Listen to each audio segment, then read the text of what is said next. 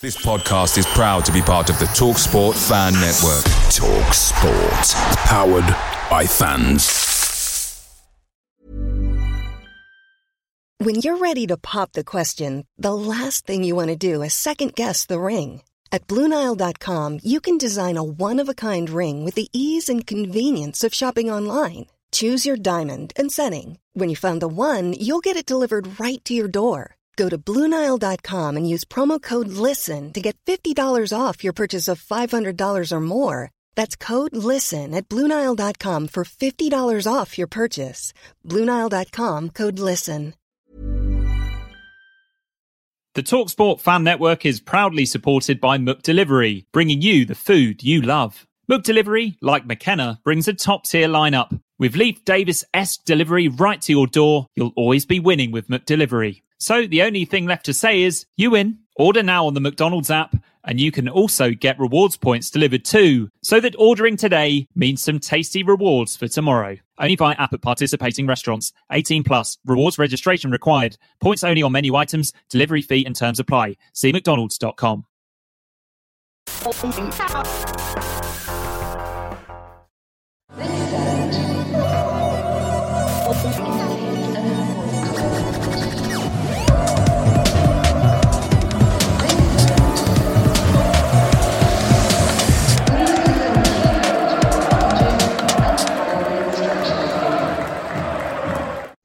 Hello and welcome to another very special edition of the Blue Monday podcast. I'm Craig Fimbo, and joining me is an Ipswich Town legend twice over. I'm delighted to welcome a man who not only finds himself fifth in the list of highest ever appearance makers for Ipswich Town, he also managed the third most matches in our history. A very, very warm welcome to George Burley. George, how are you going? I'm good, thank you. Yeah, enjoying a nice sunny morning. Just walked the dog, so I'm all ready to go. Perfect. So the plan is, given your length of service, that we'll have a chat about your playing career and then about your managerial career afterwards, if that's okay. Yeah, that sounds good. So, well, where do we start then? 1972, do we start in? 71. 71. That's when you came down and joined Ipswich, was it? And yes. How on earth did that come about? Well, I mean, we'll go and talk more about Sir Bobby as time goes on with the interview. But, Sir Bobby put a sort of plan ahead of his time to try and bring young players from all over the country. And that was Scotland as well. Scotland, the North East, the Midlands, everywhere really. And they organised trials near my home place in Cumnock. Which actually is near Glenbuck. If anybody's seen the programme in Glenbuck on Netflix about Liverpool and Bill Shankly, I lived near there. So there was trials, and I was, did okay, and they invited me down. I think it was Easter, me and a number of other Scottish lads. So we played trials, and after that trial, I was lucky enough to been invited to sign an apprenticeship. So it was a big decision. So the trials, I was only 14. I played Scottish schoolboys, and I had a few offers from local clubs like Ayr United and Kilmarnock, where I lived. So it was something I had to think about. There was another boy called Kenny Taylor, same age, and he was from Saltcoats in Ayrshire as well, and he was invited. So I spoke to my parents. They were keen for me to stay on at school and try and progress, but they knew I wanted to do it, and they felt that they couldn't stand in my way. So myself and Kenny Taylor signed, and we were the two first ever Scottish boys to sign apprenticeship for Ipswich. And then that was at the age of 15. I was 15 on the 3rd of June, and I think I came to Ipswich on about the 25th of June, 1971. Wow. Seems a long time ago, and it was a big decision, but it was one I never regretted. And so then presumably you had to live in digs and had the life of an apprentice basically. So what were you well looked after in those days? Yeah, Ipswich was under Sir Bobby and the club and the Coballs was such a family club. and there was other youngsters there from all over the country, and we were a very tight bond. Ipswich was a very vibrant place, and very friendly, and we all played, and we played in the South East counties, where the Astra pitch is now. In the mornings, we used to get good crowds, and we had a very good team. So it was very, great coaches. Cyril Lee, Bobby Ferguson, then Charlie Woods came. We had Ron Gray, who was a big character. Ron Gray said that I was a frying pan signing. Because I lived in the little council house with my mum and dad, and there was a tiny wee kitchen, and they put the form on in the little unit right next to the frying pans. So Ron called it was a frying pan signing. So he came all the way up to Scotland to get you to sign the forms, did he? Yes, he did. Ron, there was another boy called George Finlay, who was the chief scout in Scotland, who brought a lot of good players like Johnny Wark and Alan Brazil. So so that was the start of the frying pan signing, and progressed through the youth team, and it was very competitive, the South East counties. Yeah. Which really was tough, but it was very enjoyable. I would say the first 6 months, there was no doubt I was homesick. And I had the other Scottish boy with us who helped. But this first 6 months as a 15-year-old, and I had other problem was nobody could understand a word I said. Now I've lost my Scottish accent, being a stiff-up boy. We've knocked the edges off slightly, yeah. So yeah, that. But the football-wise, it was great. I love football. I love training, and I really enjoyed it. And things were going quite well on the field. But yeah, initially it was difficult to settle. Yeah, cool. Understandably at that age, isn't it? So, as you say, you played South East Counties League for a season or two, but I was very lucky because I won the South East Counties Player of the Year. One big disappointment I had, it was presented to us in London, and Bobby Moore was supposed to be coming and present me. That was in 1973, but unfortunately he couldn't make it, so that was a disappointment. But I was very pleased to win that prize. I think I'm the only kid from Ipswich had won it, so that was a big honour for me. Well, to win that in 1973, you must have been 17 years old, yeah, because that's, and then 1973 obviously is when you started to make your way into the first team, and a bit of a baptism of fire, was it, for your debut? Yeah, I had been playing the reserves, and Charlie Woods was in charge, and he, Charlie got on very well with, and he was promoting me, and there was a few injuries. I think Jeff Hammond had been in the team because I think Mick Mills and people was injured, and then all of a sudden Bobby said to me on the Thursday evening, I think, bring your stuff in to stay overnight because you'll be travelling with us to Manchester. And I thought, oh, okay, it'd be nice just to travel. I was only 17, Old Trafford, all the well-known players, fantastic international players they had. So then on the Friday morning, he says, how are you feeling? I feel good, enjoyed the training with the pros. And he didn't used to do much on a Friday morning. We actually used to use spikes, nobody believed, for sprinting. And I loved that. Because I loved that because it was fairly quick, and I really loved running. So that was different from there. So he said, by the way, I don't know, is your parents come to the game? I said, well, it's a long way, Bobby. They've only got a little car. It'll probably take them 5 hours. Oh, well, just tell them that you're going to start the game you'll be playing. And that sort of.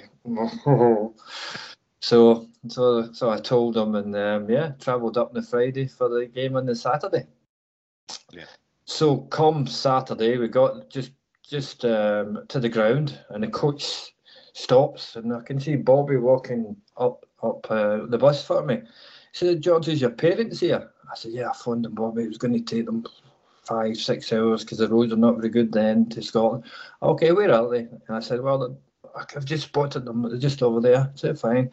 So he got out the bus, walked over to my parents, says, Mr. and Mrs. Burley, There's 2 directors' box tickets to watch your son today. And that just turned them up. And, that was, for me, it gave me such a high as well for my parents to be there. So, couldn't have been a better place to make your debut. And it couldn't have been against a better player? Yeah, well, George Best and everybody. I mean, but 17-year-olds, I had no fear. I had one of these let me out there. That's how I felt. And I went and played. I'm sure I was nervous, but it was, I just think, right, let me out. That's what I want to do. I knew I was quick and I knew I could get up and down the field, whether I could cope with the talent. Lucky for me, maybe George Best, it was one of his last games. And I always say I did quite well. He only nutmegged me 3 times during the game. So I did okay. But then after that game, you barely missed a game. Well, you played every match apart from one for the rest of that season. Yeah, I mean, that's something I always tell, look at managers and players. I'm sure there was times where during that spell, I maybe having a bad game or nothing, but Sir Bobby believed in you and wanted to work in the training grounds. And if things didn't maybe go quite well, he said, or Bobby Ferguson or Charlie Woods or Cyril Lee would say, yeah, we've got to work on that. And you learned yourself, you knew the things you had to work on, and you got better.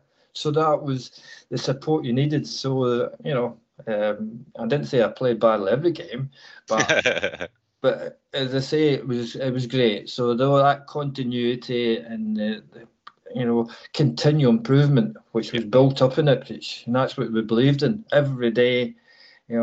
Bobby Ferguson says, well, think about your game. Where did it wasn't perfect? If your left foot or your head in or that wasn't right, Monday morning, that's where it starts. That's where you actually improve it for the next game. And that is what the last game's over. The next game's the most important. It's not just talking about number of matches, really. It wasn't just that season. It's every season now for the next 7-8 seasons. Yourself and pretty much the majority of the squad are playing 40+ games each year. How did everyone manage to play so many games with no sports science and sports scientists and performance people tracking your every movement on a pitch and things like that? How did we manage to just churn out so many matches as a unit? Number of factors. Every factor is very important. Mentally, you've got to be tough, you've got to be strong, you've got to have the desire, you've got to have the dedication, you've got to have the belief. That's got to come.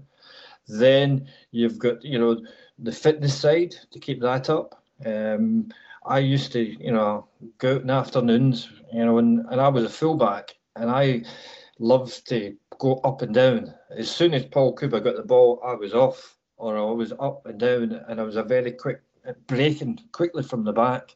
Yeah. So I used to have a weight jacket, which we had in the club, and 2 or 3 afternoons a week, I used to go out in that one practice ground we had. You look at the practice areas or the training grounds they have now. I can't believe that we had 3 teams and we only had one area in the park across the road, and all 3 teams trained in that. So I used to work in the afternoon at my sprinting. I go right box to box and do that for half an hour, 2 or 3 times a week. So that kept the strength and that belief. I remember speaking to John Barnes once. He said, John, I hate playing against you because I'm always chasing you. I never get the ball because I'm always chasing you back the way.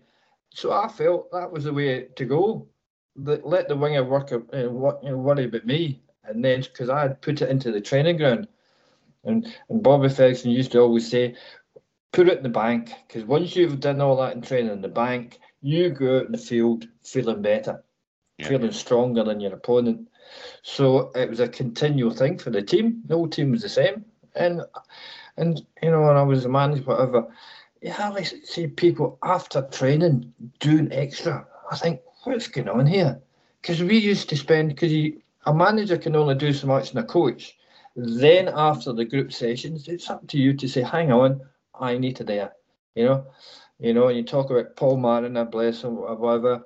I used to say, Paul said, right, just, straight balls into me and bang. His control was unbelievable because he worked at it.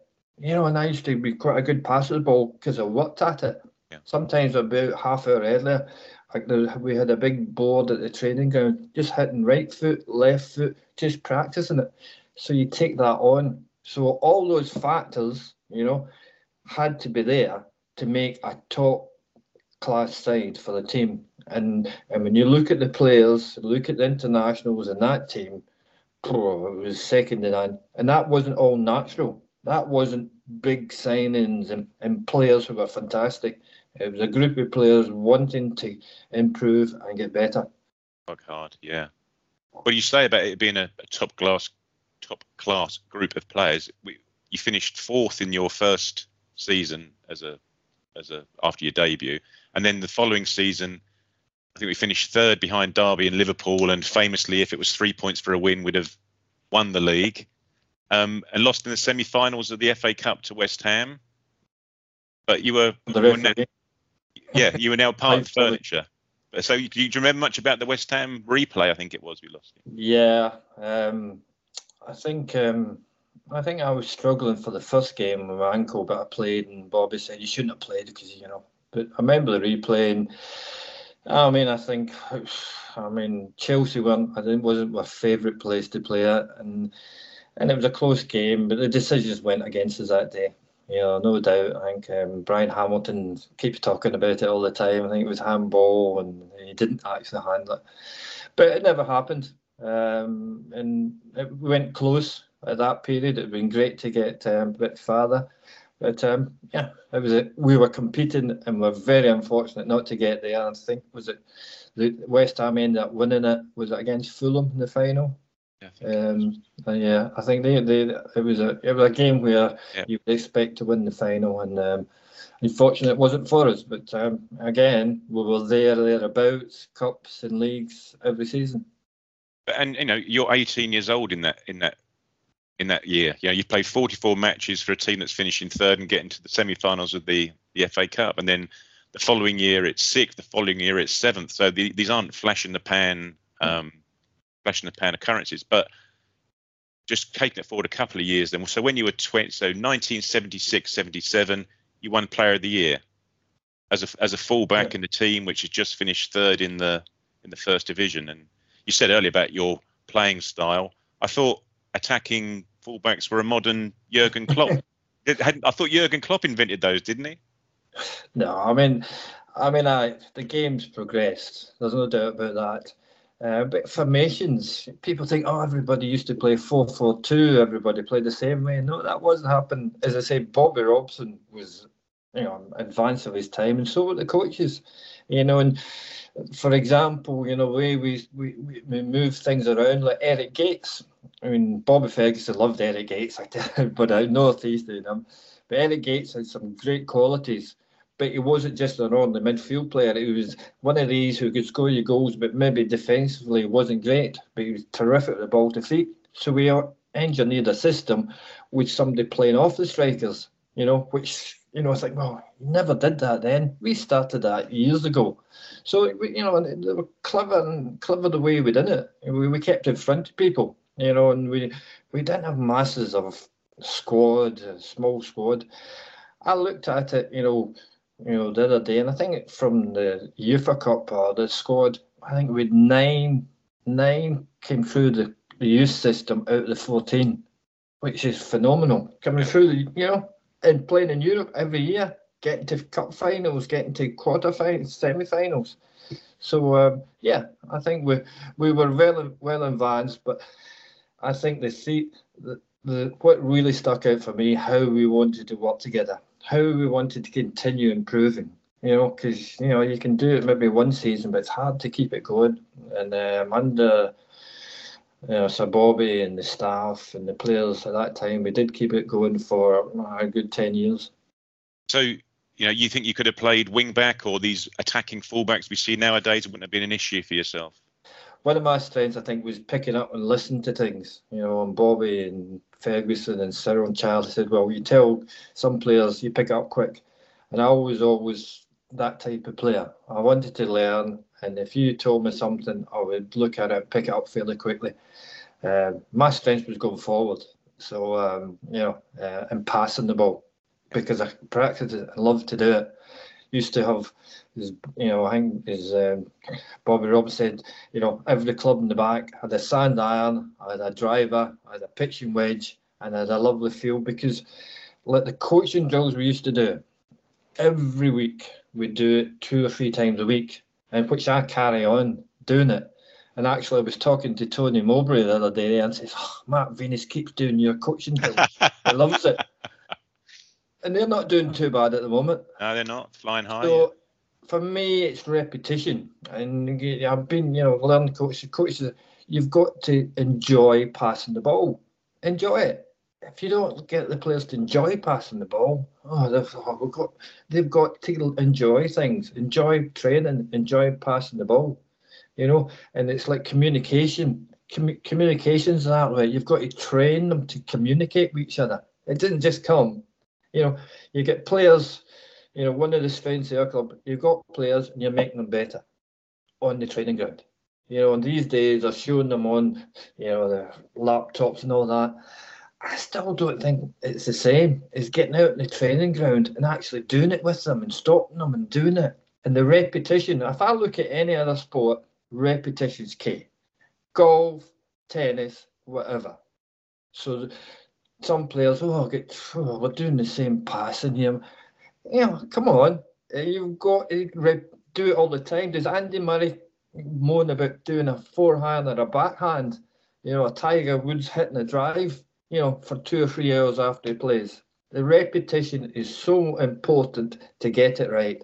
And even like crossing balls, I got a stage where I could do it in my sleep. I could find Johnny Walker in my sleep. It's rolled back to me, it's on Walker's head, and it's 1-0. I could do it in my sleep. And then once I'm a manager and I'm looking at them, I'm thinking, they can't do it. They just can't do it, because I've done it and done it. Yeah. I keep saying the only player I felt was better at crossing the ball than me is when I worked with Gareth Bale. That's me just been, a bit cocky. But because I did it all the time, it came easy. And that's where the repetition for players is so important. Yeah. Well, it becomes second nature, doesn't it? It is. You can do it in your sleep. Yeah. So you having won the Player of the Year in 77, the guy that won it the following year was Mick Mills, the other left back, the left back on the other side. So what was he like? You said about that team that came through together, but was he the glue that held it all together? Yeah, Mick's so mentally strong. He's one of these players. His focus is there. Whether he plays left back, right back, midfield. And Mick maybe wasn't the quickest. Maybe passing the ball not long but short. But he had so much confidence, there, and that gave the team confidence. Because you go out there and Mick says, yeah, we're going to win this, and you might do some wrong, so what? Move on, So he was very shrewd, he was very focused, and he was a really good captain. Because no matter the way things were going, Mick was there and said, come on, head up, bang, let's get it right. And so he was a terrific captain. So the following year, things tailed off a bit in the league, didn't they? 77, 78, we finished off relegation. Lost to Barcelona on penalties in December. Obviously, we more than made up for that with the FA Cup. But before getting to the final, were there any particular memories or matches in the run-up in the Cup run? Obviously, we can talk about a certain goal at Millwall, if you like, in the quarter-final. But any of the others? No.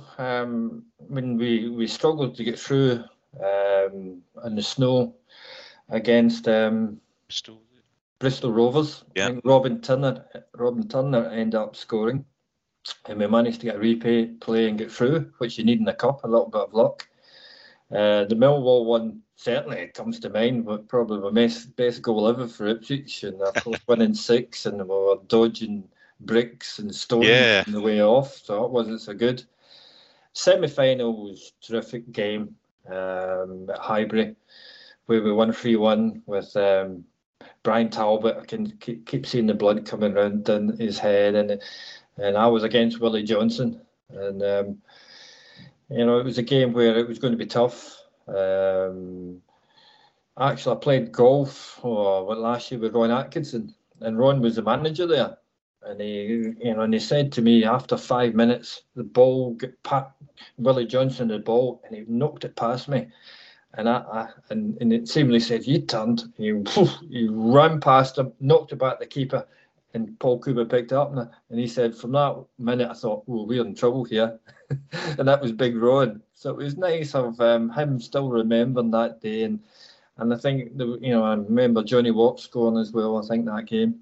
But I think that was a game where afterwards you're in such a high. Yeah.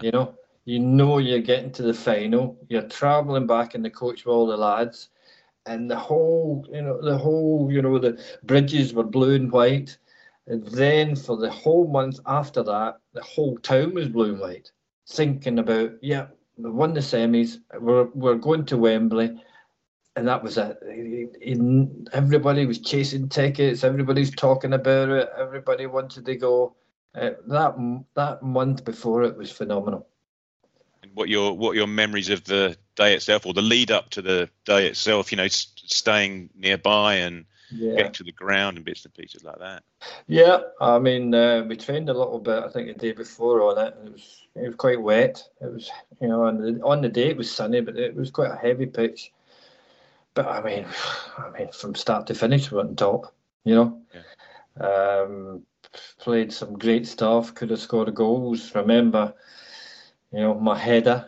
We won a few headers at goals where Pat Jennings got this great big hand and knocked it away, and Johnny Watt hitting the bar and the cross, and Maras hitting the post. I think a bar, well on top, and and it was great for Roger Osborne, who's a local lad, soft to earth. Everybody loved Roger, such an honest lad, and coming on and scoring. So that was great for Suffolk and for Ipswich and for Roger himself. Any particular celebrations afterwards, or was it pretty low key? To be honest, everybody was shattered. Yeah. It was one of those, the semi-final was different, it was a different feeling, we're getting there. And I think there was so much emotion, and it was a heavy pitch, and you put so much into it. We were back to the hotel in London, and really just a bit flaked out, because everybody was. We got there, we'd won it, and then you think, oh, that was great. So the following years, then we signed a couple of Dutch guys. I think after the FA Cup final, Arnold Muren, and the following season, Frans Thijssen. How did things change from a playing style perspective, and how easy was it for the team to accommodate them? Yeah, I mean, you talked about how you developed as a player or whatever, but we were a team and we developed. And I remember Arnold saying after the first game, his neck was sore because the ball kept going over his head. So, once you've got a player like Arnold and Frans, and Frans was my partner. You changed your play, you developed it, and there was a great, all over the pitch, both teams you had partners and players you really worked with.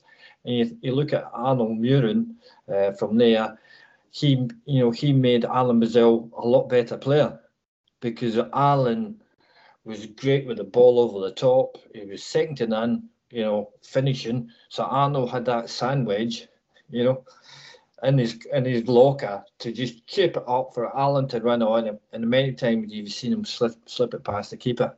So that had to develop to get Arnold on the ball so he could develop Alan Brazil and other players to keep you playing. And the same with me with Frans Thijssen.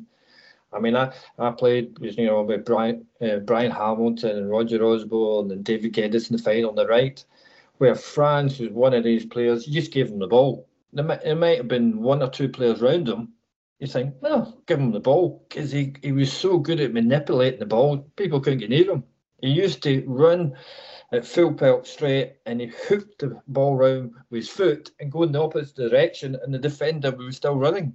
And he was fantastic, and that was great. And for me to be able to pass the ball, then go and join in, that was heaven for me. That suited my play, because I wanted to overlap all the time and I wanted to get forward quickly. And Franz and myself and then Arnold and the other players, they formed that great link. So we did adjust it compared to 78. When the Dutch boys, Sir Bobby and the coaching staff would change their play so to get these boys on in the game. So your players like those two and Eric Gates needed the ball to feet. So that's the way we played then. When you're ready to pop the question, the last thing you want to do is second guess the ring. At BlueNile.com, you can design a one-of-a-kind ring with the ease and convenience of shopping online. Choose your diamond and setting. When you find the one, you'll get it delivered right to your door. Go to BlueNile.com and use promo code LISTEN to get $50 off your purchase of $500 or more. That's code LISTEN at BlueNile.com for $50 off your purchase. BlueNile.com, code LISTEN.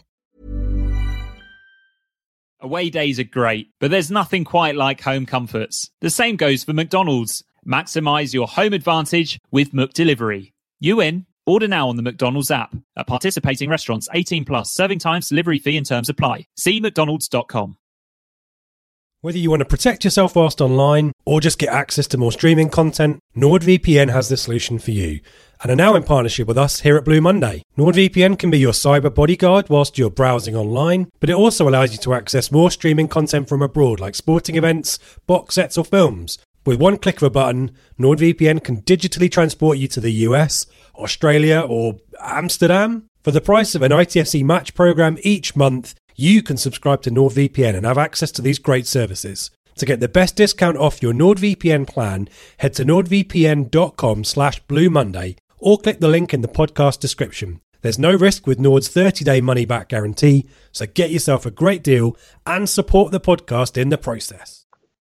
And so, following year, I think we finished third again behind Liverpool and Manchester United, and obviously en route beat the famous Manchester United 6-0 victory at Portman Road. You weren't involved in the escape to victory, George. You didn't fancy the Hollywood glamour of the escape to victory trip in the summer of 1980.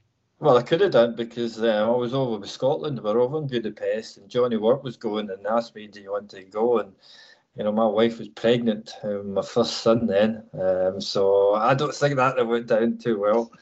But of course, all the stories everybody's heard about Johnny Watt's story over there, where he went there for 4 or 5 weeks with Paul Cooper and Russell and Carly and all the rest, and he had one line to say, "I'll take the top bunk." And of course, Walkie goes to cinema. Well, only had one there, whatever. And then he's listened to it and went, "Well, that's not my voice." He spent 5 weeks and then they dubbed his voice. But, he got a few quid and had a good suntan after it, so he was quite happy. Yeah, they had a nice time, I think, didn't they? The following season, obviously, is the 80-81 season. You'd played 34 matches by the end of January, and then come up against Shrewsbury in the FA Cup. Yep. Then you got what was then a pretty serious injury, didn't you? Yeah, it wasn't a good time for myself because hadn't really missed any games or such there. Played Shrewsbury in the cup. I think it was quite a wet day. The ball bounced and it sort of skidded off the surface over the top. And I sort of moved back the way and fell with my leg under me from there, and I went down and to be honest, I never had treatment. One of those players where I didn't want treatment, never got treatment, but I stayed down and I thought, that's there. So they came, so I got up, and we only had one sub to use then. We'd used it, so I had to carry on at the wing. And we played and we got a draw, and Walkie kept passing me the ball. I said, "Walkie, don't pass the ball, I couldn't move. My leg was all over the shop." So then afterwards, about 4 weeks went by, seen a specialist in Ipswich and started. And when I kicked the ball, my knee was unstable, kept falling down. So at the time, Kevin Beattie had his problems, and Kevin had went to Cambridge eventually to see a specialist, and they told Kevin it was probably too late. So I went to that specialist who was recommended, called Mr. David Dandy, who was renowned as one of the best knee surgeons in the world. He brought the arthroscope to this country.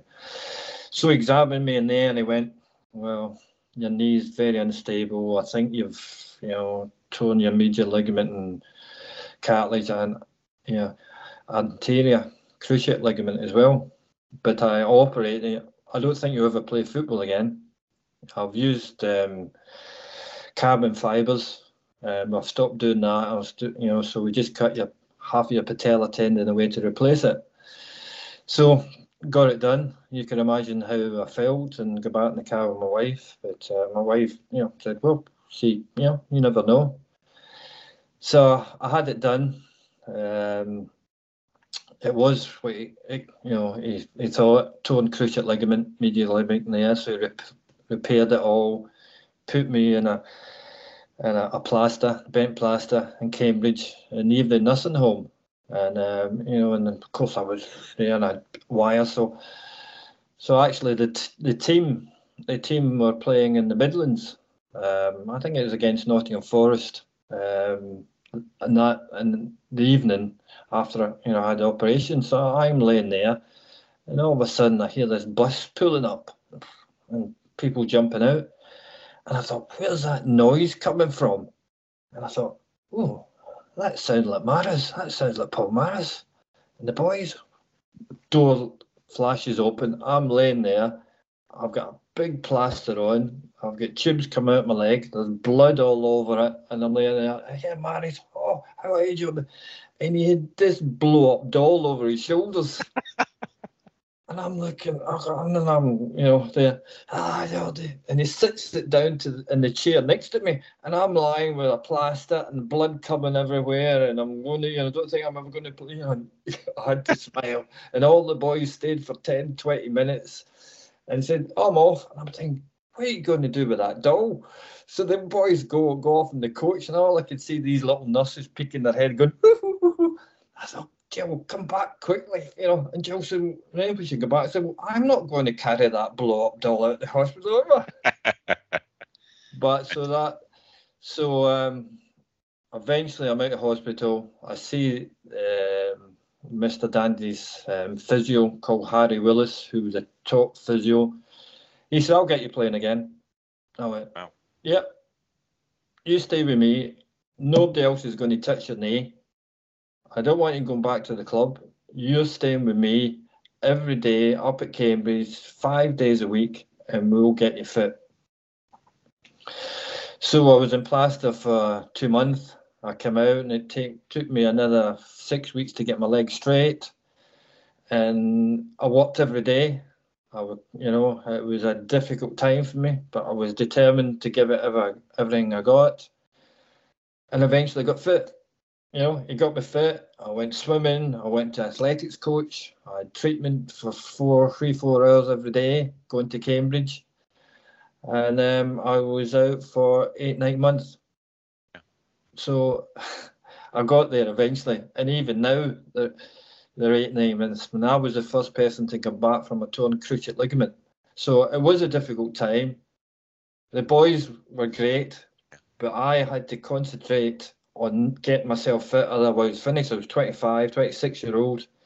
And I put the work in. I had a great physio, great specialist, and I managed to play till I was 39. That's remarkable, isn't it? Because, you were 24 when you had the injury, and as you say, it should have been a career-ending injury. Yes.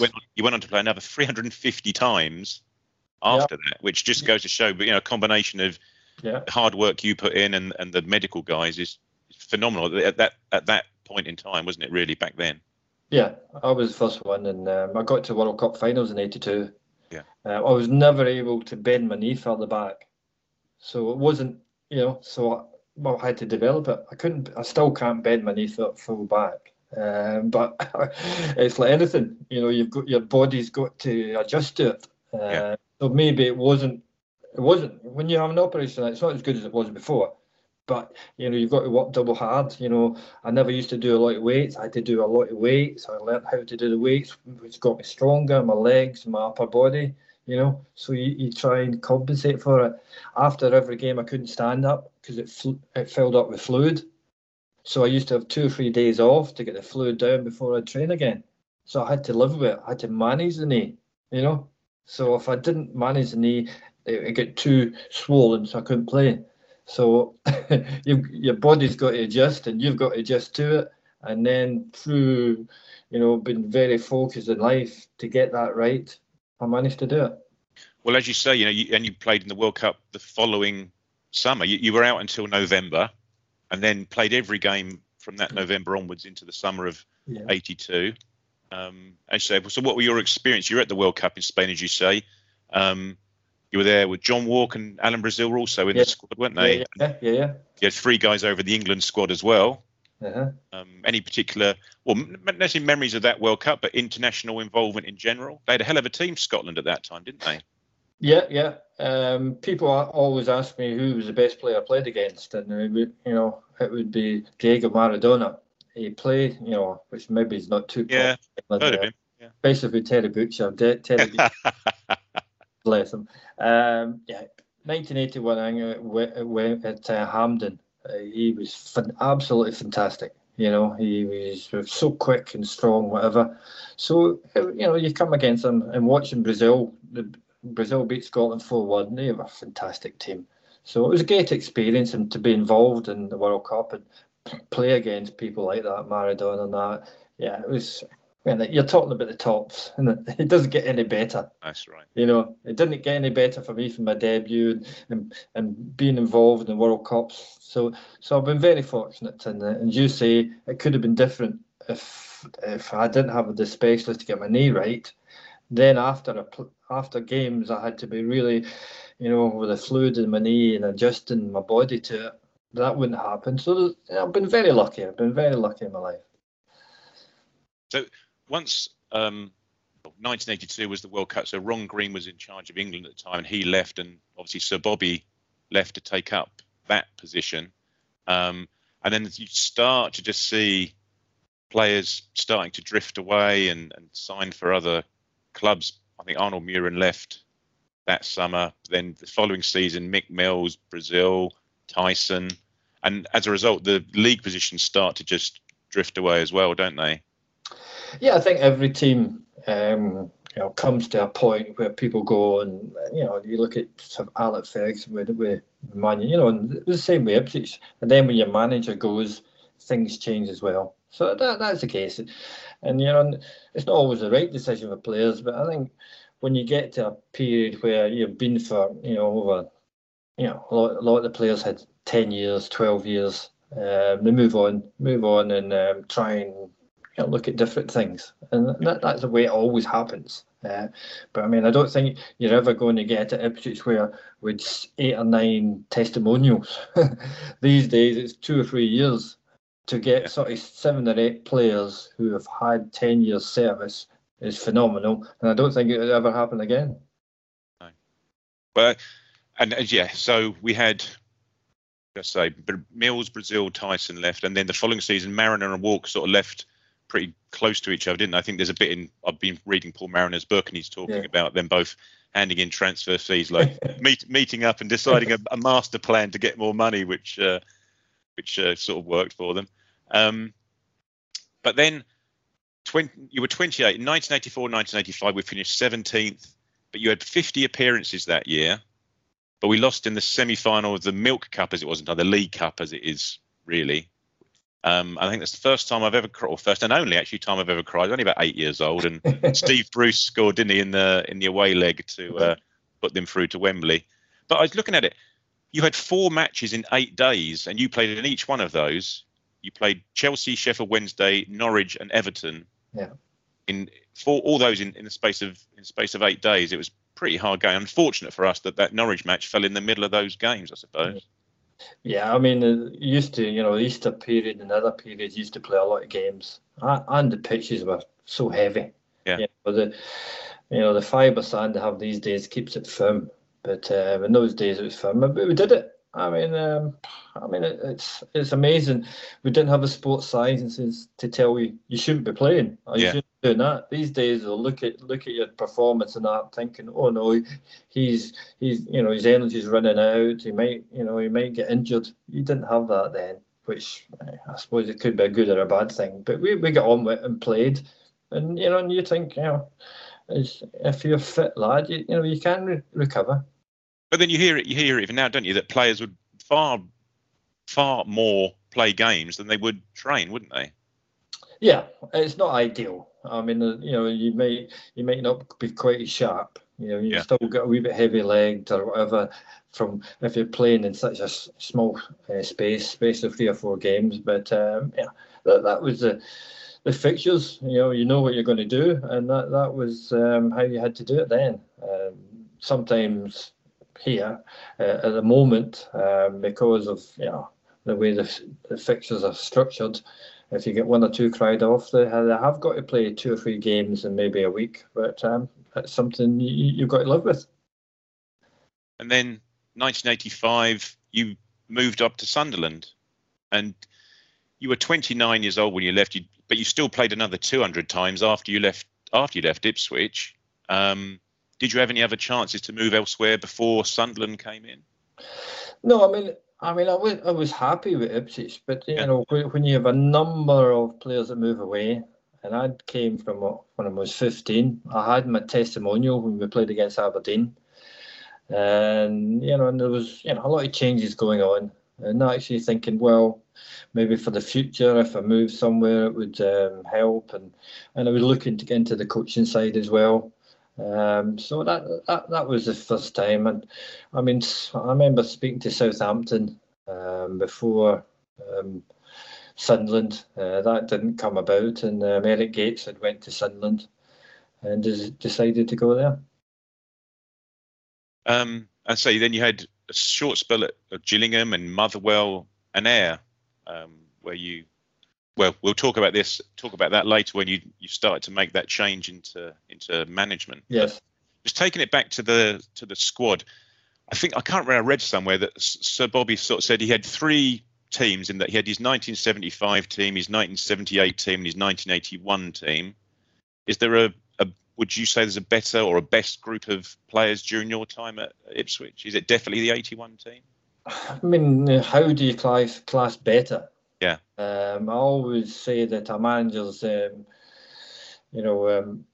results are the prime importance. Of course, you want to play football, but everybody wants to play football. So I think you've got to look at results as far as league and that concerned, and resources. Ipswich never had much resources, so Bobby didn't, and so they say different altogether. From a technical point of view, of course, bringing the Dutch boys in, it improved it that way. There's no doubt about that, and I think from the spectators to watch, when you brought the Dutch lads in, I think it was better to watch, but you still can't take away from the 78 team, which was different, in the 75. So they're all good because they all had good results. And to keep Ipswich up in the top 36 over those years was fantastic. So just in terms of, you said about not having the resources, Sir Bobby famously only signed 18 players in those 13 years he was in charge. So in terms of, and Paul Mariner talks about it in the book, the camaraderie and the team spirit, you guys must have just almost been like brothers, because there was such little change from year to year that it was a very large core of players who went through together. And, you're still all friends to this day, aren't you, with the reunions and bits and pieces like that? Yeah, as I said previously, when you look at the squad, the number coming through the youth policy was fantastic. But you've got to look at Bobby's record of signing players. Because when he sold Brian Talbot, I think Brian was a really good player for us, great energy, and they brought Murin and Tyson in. I think Brian went for about 450,000, and Murin and Tyson came for about 400, and they. And he swapped, John Fidelity and Terry Austin for Paul Mariner. So, I mean, that's fantastic. But the basic crux of it was the youngsters. And Bobby always wanted to do that. That's why coming at a really young age, the club couldn't do enough for him, because Bobby realised, that was going to be probably his best players, and where most of the players are going to get into the first team if they were going to succeed. And that structure worked really well. And he just added one or two to it. And then, of course, all the work in the training field. So it's not just one little area. It's a great youth policy, working hard in the training ground to make them better, and bringing in players which are going to improve you. In terms of your playing career, you said about Maradona being a difficult opponent. Are there any British-based opponents that you thought, crikey, we've got whoever at the weekend? This might be a tricky one. Yeah, actually, I watched Brian Clough on Netflix and all that, and there was Good Through Forest and John Robertson. He loved John, and John was a very difficult player to play against because he was clever. He was intelligent. He could come short. He could go inside. He could go outside. Wasn't the quickest, but he moved the ball quickly. They played some good football. You had people like Tony Woodcock running in behind you. So people like John Robertson was a very difficult, because if somebody's just quick, you maybe give them a yard, or one-footed. You say, right, I know he's going one way.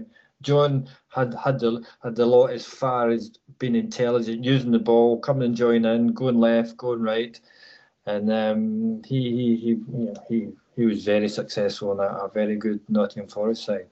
Fantastic.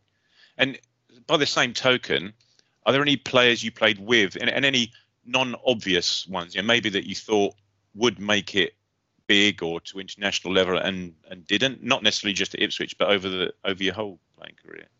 I mean, when I was playing, if you look at the squad, it was 14 internationals.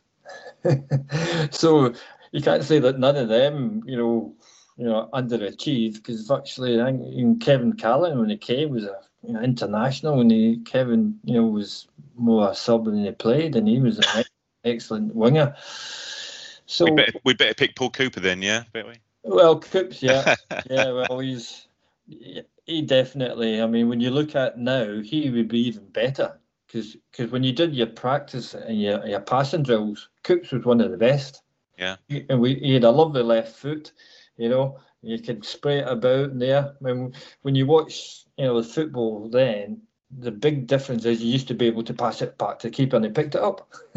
So if you're under pressure, if you watch the cup final, he picks it up, so you think, and then you kick it, so you could waste a lot of time, but not now.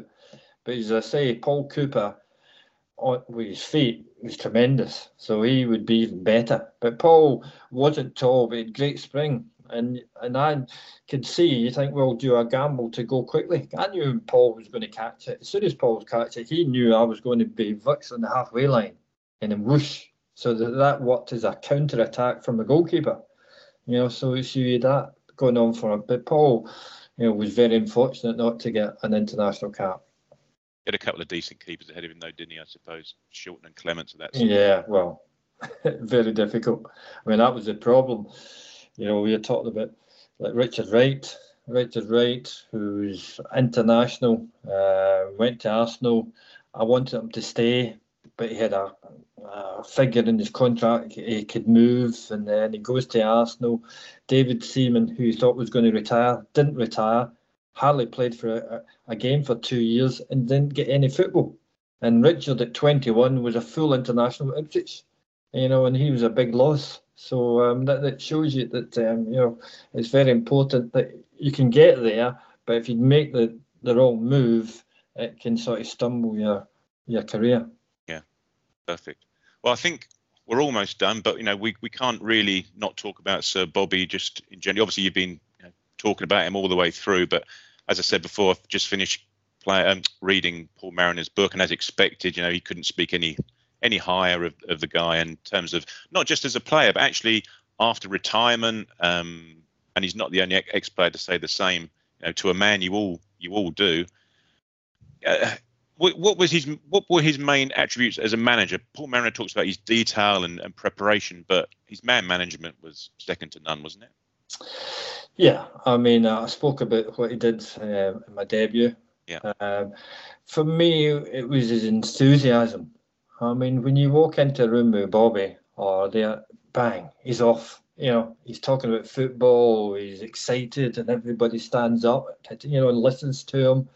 You know, I think coaching, you left a lot to the other coaches on the training ground, because it's important. You know, when you get older as a manager, it's better you step back and have a wee look at it. As a younger, you want to do everything, but it's full time you're there.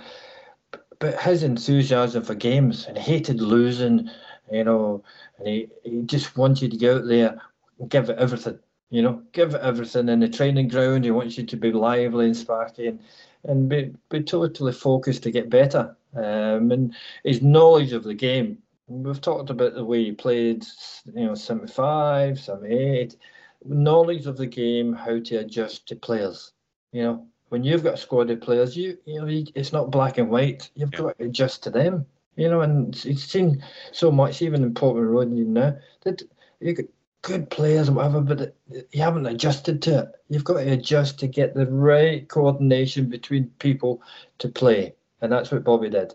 His signings were fantastic, and the way he developed his teams. So he thought, oh right, that's got to change. All right, we'll put, you know, Eric Gates there and that there, or you get Tyson Muir in there. So he adjusted his team. Oh, how are we going to get better when I've got the job? I've got to go get this youth policy right, bring the best young players in as we can, treat them well, let's promote them, give them a chance, you know, make them improve. And that was all the way through in Ipswich. He did that, which was phenomenal. And he had good coaches in that. And you know, he made it fun in there, and always, every pre-season we'd go on tour, and end of seasons we used to go on tour. You know, he'd take us to, I think we went to Hawaii and Israel and all that, and you know, and the coaches were good, and we had some laughs and that, and the characters, and Bobby Ferguson was a character. And I remember when we went to Israel, and Bobby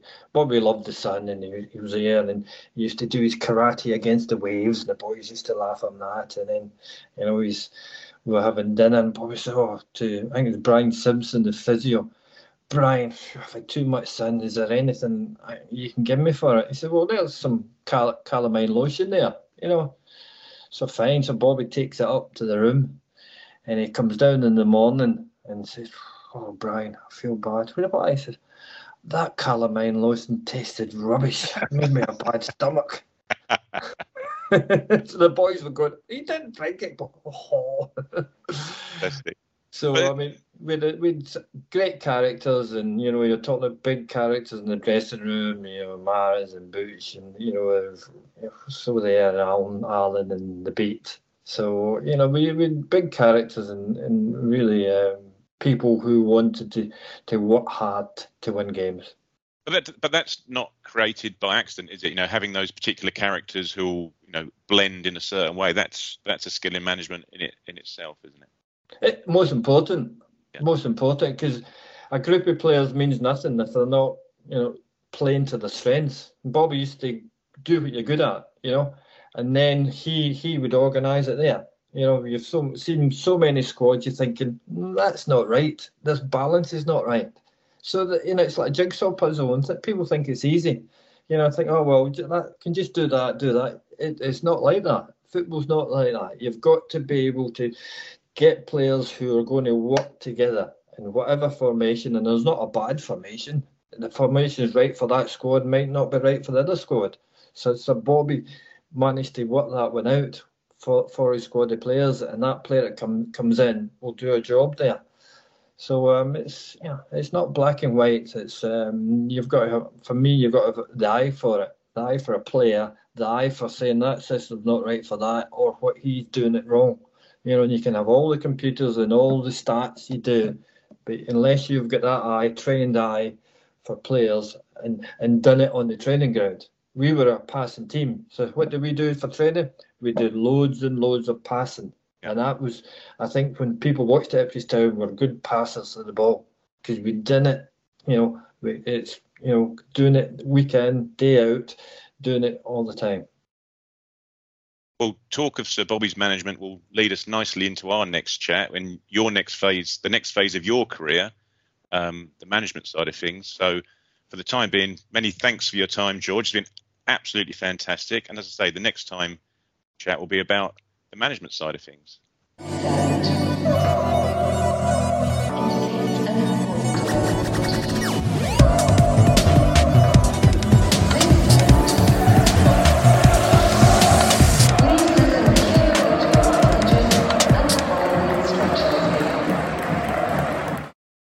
It's the promotion run-in. Everyone is gathered round to watch. The McNuggets share boxes are there offering much needed distraction. Your mate's already been booked for double dipping, but in you swoop to steal the last nugget and claim all 3 points. Oh, and there is the Harry Clark fist pump to celebrate. Order McDelivery now on the McDonald's app. You in at participating restaurants. This podcast is proud to be part of the TalkSport Fan Network. TalkSport. Powered by fans.